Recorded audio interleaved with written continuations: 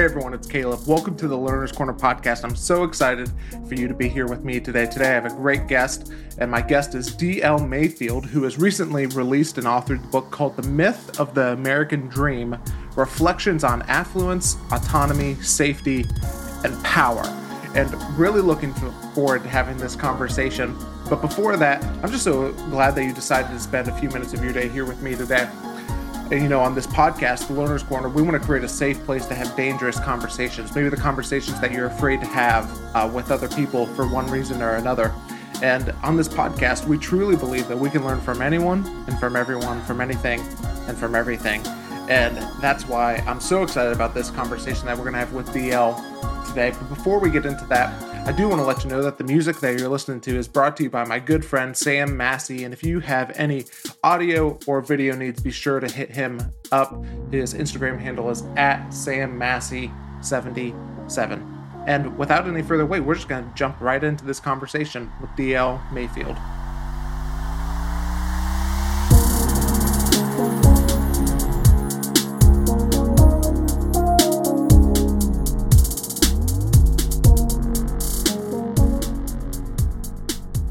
Well, DL, I am so excited to have you on the podcast today, and I'm really excited to talk about your book, The Myth Behind the American Dream.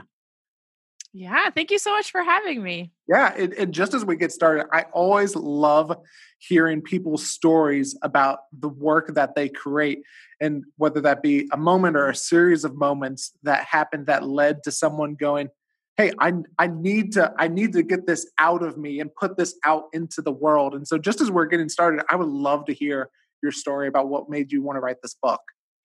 Yeah, that's a really great question. I think that for me, I wrote my first book a few years ago called Assimilate or Go Home. That was sort of more my personal story of wanting to be a missionary, working with refugees here in my city of Portland, Oregon, and how it really changed my life upside down and really caused me to think about my faith in a different way, and also my relationship to my neighbors and, the injustice in my own country, right? And so then after that book came out, it's like, oh, what do I want to write next? And really, The Myth of the American Dream is just sort of the culmination of things I've been thinking about for the past 5 to 10 years, and really trying to interrogate how strong certain values are within me that I think do come in conflict with the desires of Jesus. And so trying to untangle that. And the thing that's extra hard for me is I was raised Christian, right? Christian from the moment I was born here in the US. My dad's a pastor. I was homeschooled, uber Christian, and recognizing that some of these values that are at odds with what Jesus always talked about in the Gospels are actually values that I also got from the church. It's not just American culture. It's the church, the white evangelical church sort of, meshed together with some American dominant culture ideology. So I think that makes it extra hard to untangle because I still really love Jesus, but I don't want to live into these desires that work really well for me, but then end up harming my neighbors because we live in a really unequal and unjust society. So that's kind of where the book came from. I will say the title is The Myth of the American Dream, which is like a really grandiose title. Mm-hmm. And that was just supposed to be the working title. And I kept being like, there's got to be somebody else who's written a book with that title. But then nobody did. And so I definitely feel like I'm not the most qualified person to write the book on The Myth of the American Dream. But I'm just trying to talk about some of the myths. And I'm sure we all have had some of that tension in our lives. But yeah, I just think the title is really intense. Yeah. Yeah. And before we get into the content of the book, I would love just to hear kind of what your journey looked through or went through of reconciling, hey, what I grew up with isn't necessarily what I believe right now. And I think we all experience that tension across many different spectrums in all of our lives of realizing, hey, you know what, maybe what my parents taught me isn't what I believe. And I think there comes like a moment of reckoning for all of us to where we start to realize that. And I was going to say, can you just take us back to that moment for you and some of just the emotions and how you had to deal and even grieve like some of the previous beliefs that you used to have? Yeah, I think you're right that deconstruction is just a normal part of getting older. And so I have heard a lot of chatter about people, deconstructing some of their beliefs. And I feel like there's some of those that have been more wider talked about. Like one of the most common ones for people, right, is the um, exclusivity of evangelical theology when it comes to like hell. And, so these are like normal pathways that people go down when they start to be like, is it really, do I really believe what I believe? For me, I would say it definitely happened. And I write more about this in my first book when it's like, what happens when what I've been told is good news only for me? So this is really specific to me, but I started working with non-literate refugees here in Portland. So they're people who had no access to education growing up. So they did not have a written alphabet at the time. And the way they interacted and learned and everything was so different from my literacy centric background. And I had been taught to be a missionary and to convert people, through reading the Bible and through reading about the four spiritual laws and giving an intellectual assent to Jesus. And I'm like, oh my gosh, these people can't read. Like, what are we gonna do here, right? And that's the first, little chink in my, iron-proof armor that everything I believe is perfect. It's like, well, Jesus loves people who can't read the Bible too. In fact, most of history, Christians have been people who don't read the Bible. So why is the Bible like the end all be all in my world? So little things like that. I would say for this book, The Myth of the American Dream, it's kind of set into 4 sections talking about these values of affluence, autonomy, safety, and power. And for me, power is the one that has really caused me to rethink, wow, what was my childhood really teaching me? Because, there's a few different ways that people who consider themselves to be religious minorities in like a nation state can sort of orient themselves to power. And I grew up pretty fundamentalist, not like I only wore denim jumpers, but still like, pretty darn, the homeschool thing. But I always thought we were just retreating from the world, right? Because we were just going to stay safe. We were going to stay Christian. We were going to do our own thing. But there's actually a different way that people can relate to power, which is called you retreat from the world, you shore up your resources, and then eventually you come back and you take over power, even though you're in the minority. And I realized just in the last few years, that's exactly what I had been trained to do. I thought we were just going to do sort of like the Benedict option and retreat and just stay in our little spaces and never do anything. But now I'm like, wow, looking at how especially white evangelicals have gotten involved politically for the past few decades, it's become clear we want power and we think God wants us to have the power because we'll do the best with it. And so it's really tied up with our beliefs in God and our beliefs that we white evangelicals should be in power, even though we're the minority, that I've had to really unpack and really grieve because I just don't see right now like the Republican agenda taking care of so many of my neighbors, and yet they loudly profess Christ. And so it's been a really difficult time for me to recognize, oh, I was supposed to take power this whole time. But when I look at Jesus, right, it's self-sacrificial neighbor love that is the real power at the heart of God's kingdom, and that's what I want to tap more into. Yeah, and I'm still grieving that all the time. Yeah. I was going to say, can you just say a little bit more about that of what the grieving looks like, and yet you're not allowing that to stop you either. Yeah.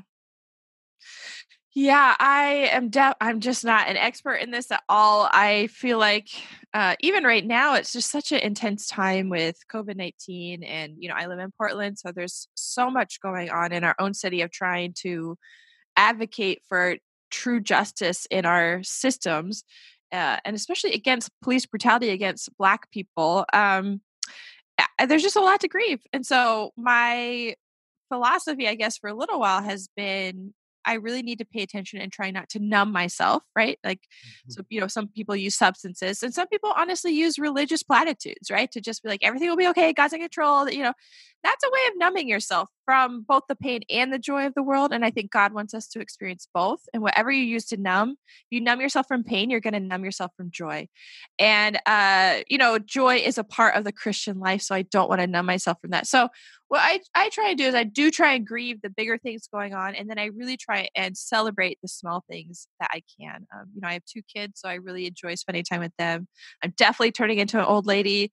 And like, I saw some hummingbirds the other day and I was like losing my mind. And I'm like, oh my gosh. But, I'm trying to lean into the joy, and hummingbirds are really cool. So, that sounds cliche, but I'm very interested in self care as building resilience because I want to keep doing work of justice and peace and love for my whole life and less about numbing, which I think we all probably in a space where we're pretty tempted to numb out right now. One of the things that you write about in your book is you say how for the American dream, it's somewhat composed of work hard and you'll achieve your dreams or you'll accomplish whatever you want. But you talk about how that could be like a dangerous philosophy and how it's not even true as well. Can you just elaborate on that?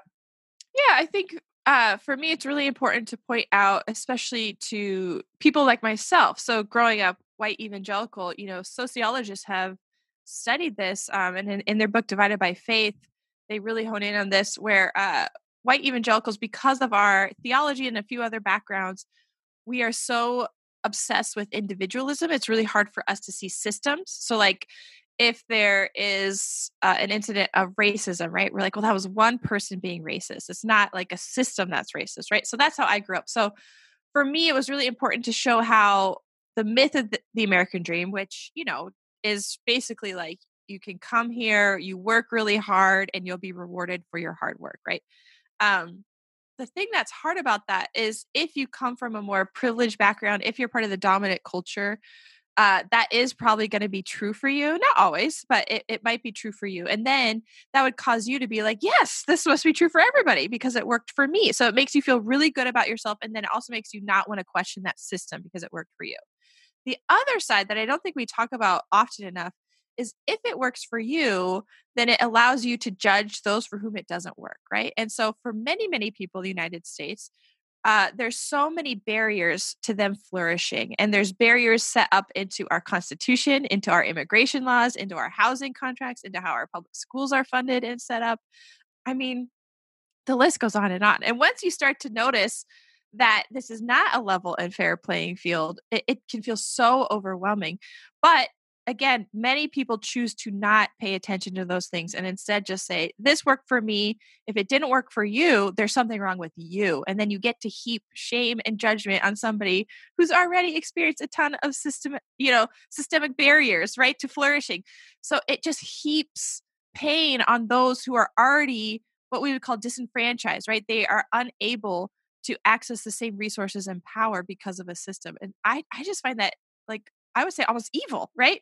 Believing in this nice myth makes you feel better. And then it allows you to judge people that we should actually be working harder to say, wow, there's some real reasons why they're not able to access the same things I have. hmm And as I was just preparing for our conversation today, I was listening to an interview that you had done previously, and you said that proximity isn't necessarily just the solution, and and I heard that, and I was a little bit taken back because that's what I've heard a lot of, like, hey, you know what, you just got to surround yourself with people who look different than you, and it'll change everything. But no, you said that it's proximity without changing power dynamics has the opposite effect on it. Yeah, it can. I mean, I do love proximity. I mean, that's my life story, right? I moved in and have lived in these mostly immigrant and refugee communities in the United States for the past 15 years. And I love it. It's like an incredible space to be. And it really has caused me to think through some things. However, my current neighborhood now on the outskirts of Portland is a really great example of how proximity alone doesn't change anything. And it actually can exacerbate tensions that are already there if there is like no recognition and discussion of these power dynamics. So my neighborhood has a lot of older white people who moved out here to kind of escape the weirdness of Portland. Now, with Portland's housing crisis, people looking for apartments and affordable apartments, they've been pushed all the way out here. And so we have all these huge apartment complexes bursting with lower income families, many of our people of color. And yeah, there's huge tensions out here. I mean, there's more and more white people flying Confederate flags. In Portland, Oregon, it's just like that's a sign of racial terror. That's not a sign of whatever you think it is. I mean, they know that. And lots of people, having guns and displaying prominently on their houses, like, we don't call 911 with a picture of a gun, and just all this stuff about protecting property from those people. And so it's obvious to me that the proximity doesn't work. I have a lot of friends who are Muslim, and Muslim women in particular can be really vulnerable because they wear a hijab or a head covering. And so I've had friends, as they're walking back from English class, like, they've been spat on by men in trucks, like in their neighborhood here in the United States. And so I think we need to recognize that wishing proximity solved everything is sort of like the dominant culture dream, right? Because people like myself would love to say, if I just move into the neighborhood, I'll fix everything. It'll work. It's like, no, we might have to sacrifice, and we might have to give up some of our power. And we have to truly, this is my belief, right? If we want a more equitable world, if I want my neighborhood to be a place of flourishing, I do not need to sit down and have a conversation with the people flying Confederate flags to see what their dream for a flourishing neighborhood would be. I actually already know what their dream is because I've grown up in that world. What I need to do is I need to sit down with my friends who are women, who have who are Muslim, who've been discriminated against. I need to sit down and ask them, what does your flourishing neighborhood look like? And so for me, that's kind of where I'm at in these whole power dynamics. And it includes listening to, prioritizing the needs, and letting people who have been disenfranchised lead the way in designing and implementing these more equitable neighborhoods. Hmm. I want to follow up on something that you had mentioned earlier. You talked about your components of the myth you talked about the components of what makes up the myth of the American dream. And you mentioned autonomy, power, affluence, and safety. And I don't want to get into all the examples that you list in the book, but can you just list maybe one example for each of, hey, this is what this looks like today? Yeah. And you can help me because sometimes I do get a little, my brain is like in different spaces Yeah. now. So I might even list something that's not even in the book. But for me, starting off talking about affluence was important because, again, it engages this in a systematic way instead of just an individual way.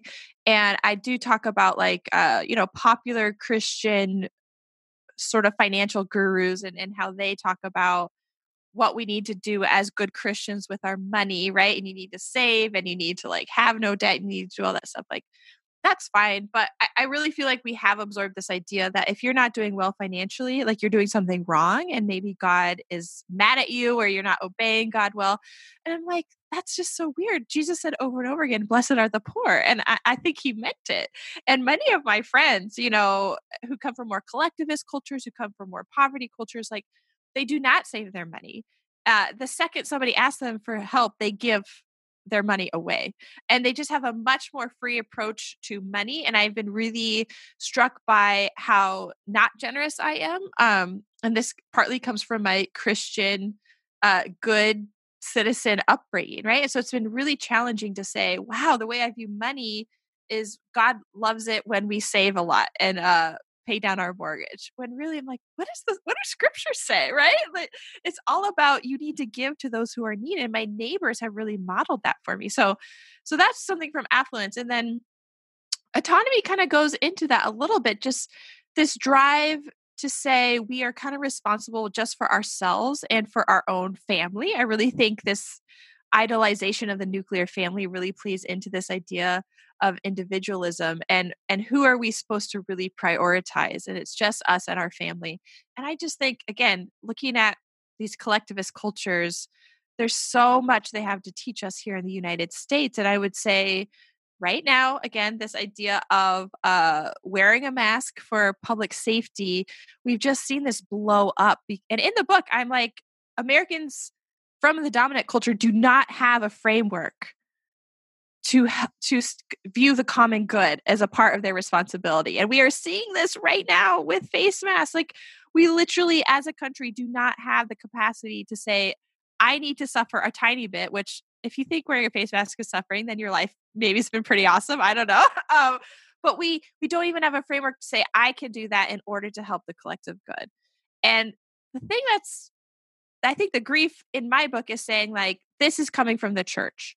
churches are actually, not all of them, and they're in the minority, but there's a lot of churches out there who say, we don't want to wear masks. We want to meet and gather regardless of what the government says. This is persecution. And again, I'm like, oh my gosh, if this feels like persecution to you, oh wow. Maybe you haven't had very much in your life.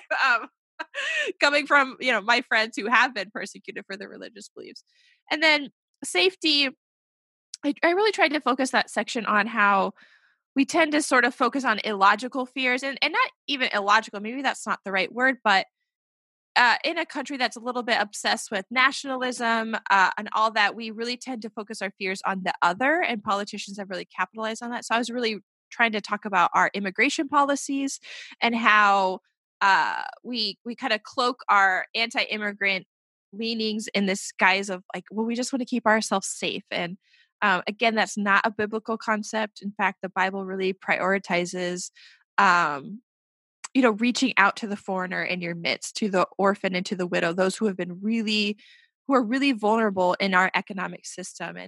And so as I was writing, I was really grieving basically the death of the U.S. refugee resettlement system, which has obviously altered my life for the past 15 years, allowing me to meet neighbors, to teach English to them, all this stuff. And it's basically over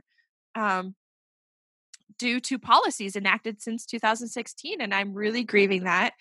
And even if we had some policy changes, this historic human rights program, the U.S. Refugee Resettlement Program, it will not be coming back for at least a decade. I mean, just because the infrastructure has been wiped out. So that's really what I was talking about there. I think now in COVID-19 times, the discussion about safety, right, is a little different, but it's still there. And then the last section is, like I said, about power.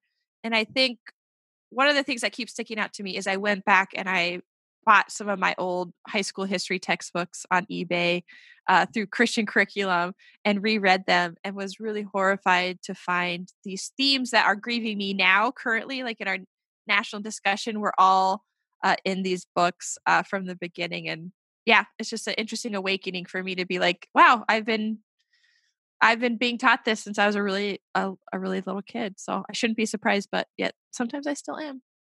Yeah. What are some, I don't know if they would be gauges, or what are some ways that maybe help you identify, hey, I think I might be mistakenly aligning Christianity with American values. Oh, that's a great question. I wonder if you have anything to say for that, because for me, there's so many little things, and I am approaching this book as a writer, like a creative writer. That's how I like to write. I think there's many people who would be better able to talk about this in different ways, but for me, it really comes down to I need to try and have more curiosity about how our world is set up and how my community is set up. And I need to try and pay attention to injustice and inequality when I see it. And so for me, again, coming back to some of those religious platitudes, I feel like in some ways I have been really taught to not be curious about power dynamics or systems or why somebody might be suffering beyond like their individual choices. So for me, it's really been this dominant culture narrative kind of says like, it is the way it is. Don't look too hard into it.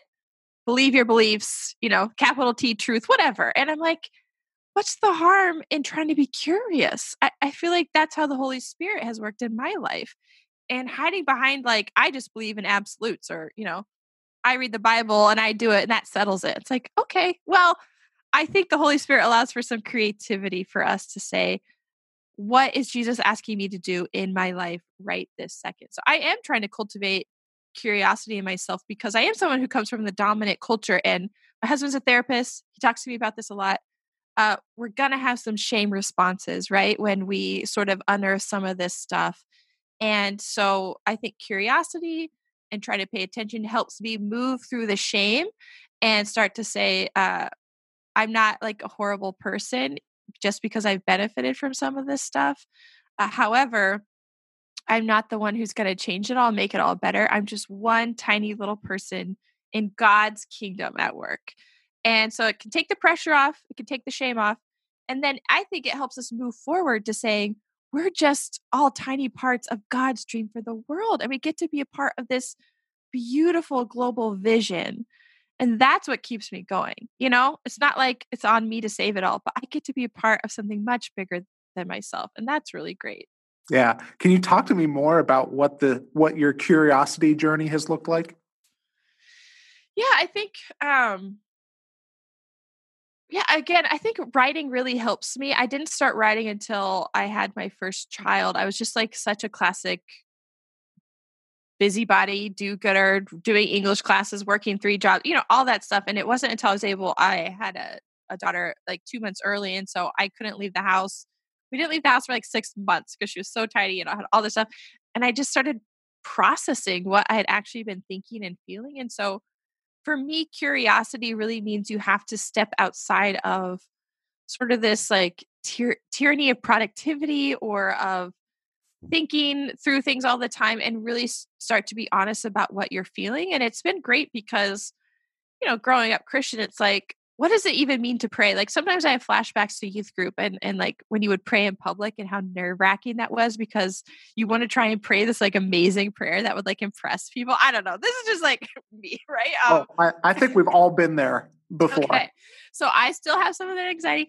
And now I'm like, what is prayer? Prayer is just being honest with God. And so that's what I want to do. And most of my prayers are just like, God, I'm so annoyed. I'm so annoyed. Like, what is happening?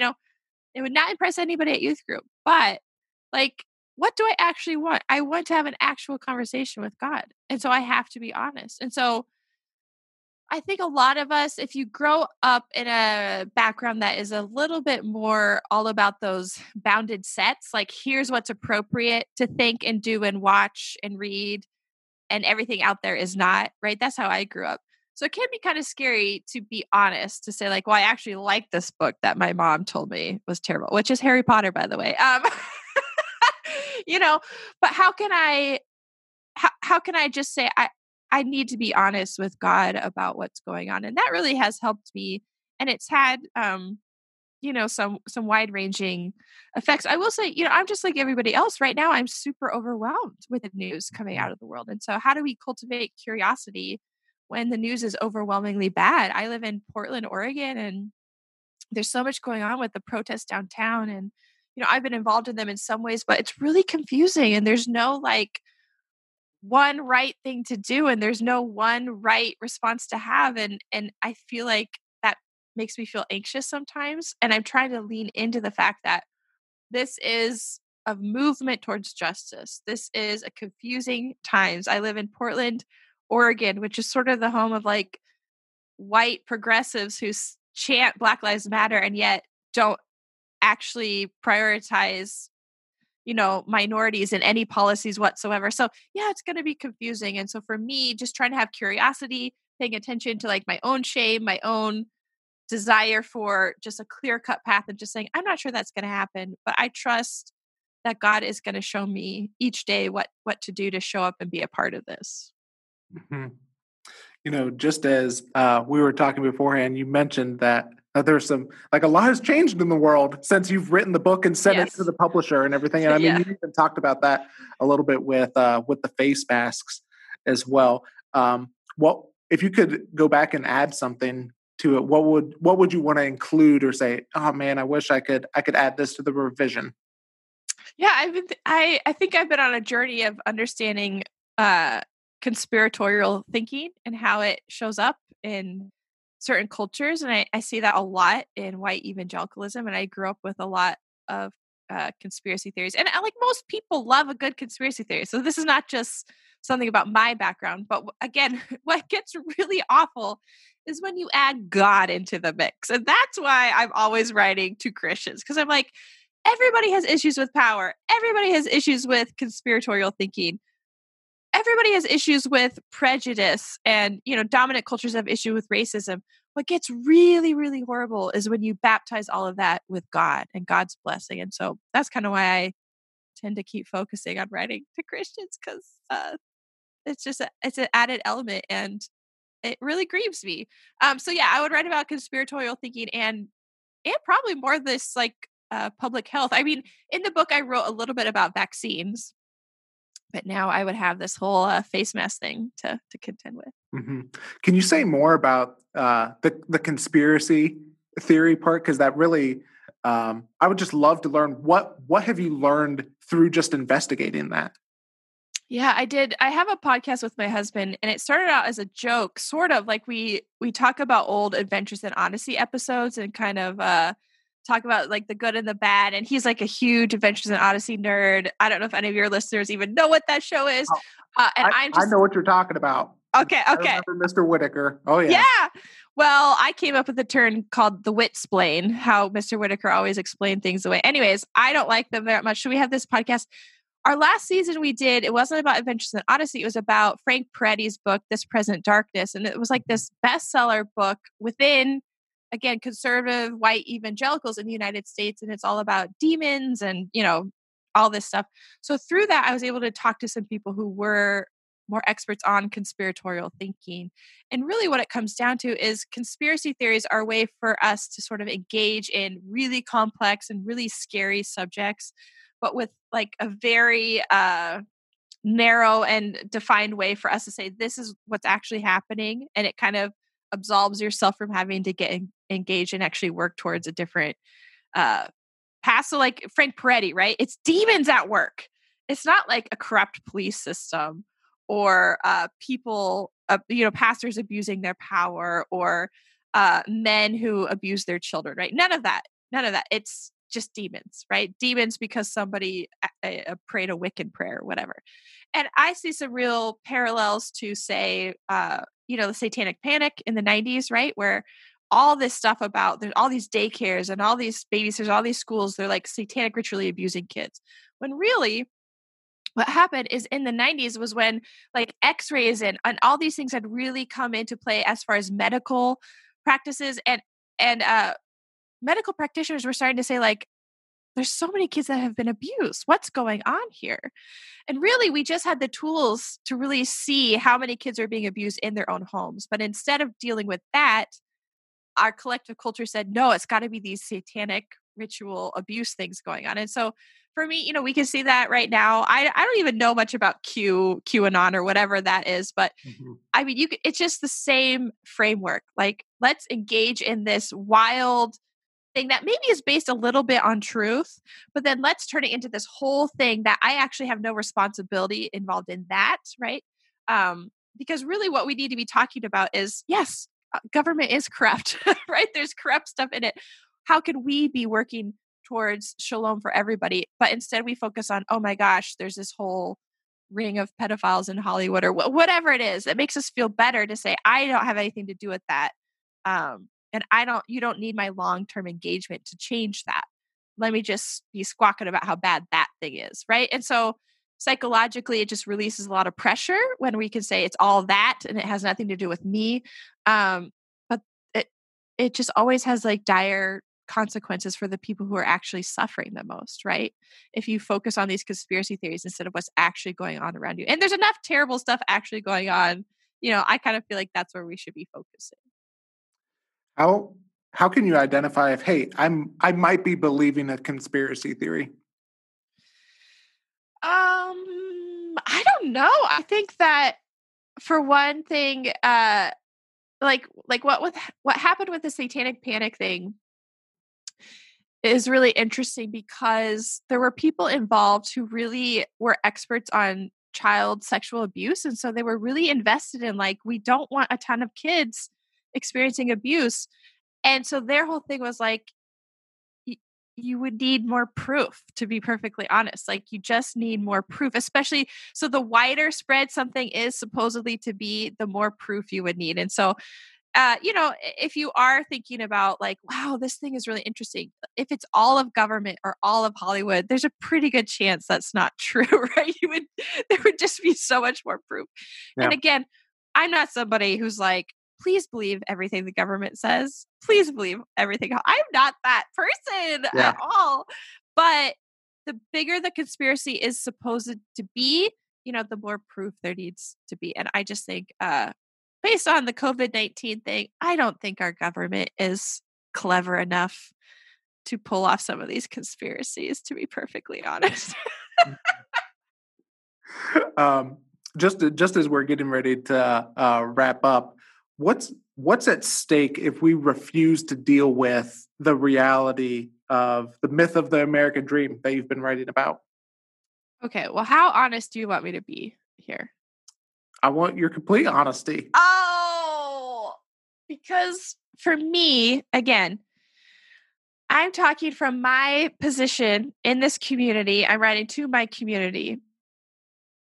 And the thing that has already been damaged so much is the work and witness of Christ. And I just need to sit with that, right? And not Jesus himself, right? Jesus in the gospels, Jesus at work in the world today. That's something different from people professing to be Christ's followers and yet being known, I would say now globally, right? For pursuing power, for pursuing anti-immigration policies, for pursuing this absolute lust for individual rights versus the common good. Um, I don't even know what to say sometimes. I just feel like dominant culture Christianity in the United States has tarnished its witness. And I don't think there's even like a we can reclaim it.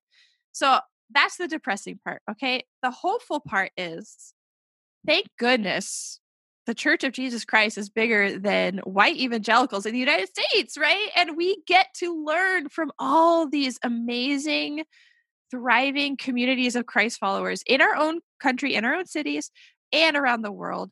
And we get to be learners. We get to say, guess what? We're not the pinnacle of God's work in the world, which is a belief that many people have, even though they don't want to say it. That's probably the biggest myth of the American dream I would really like to unearth is that white Protestants in the United States are the pinnacle of God's work in the world. That's not true. Thank goodness.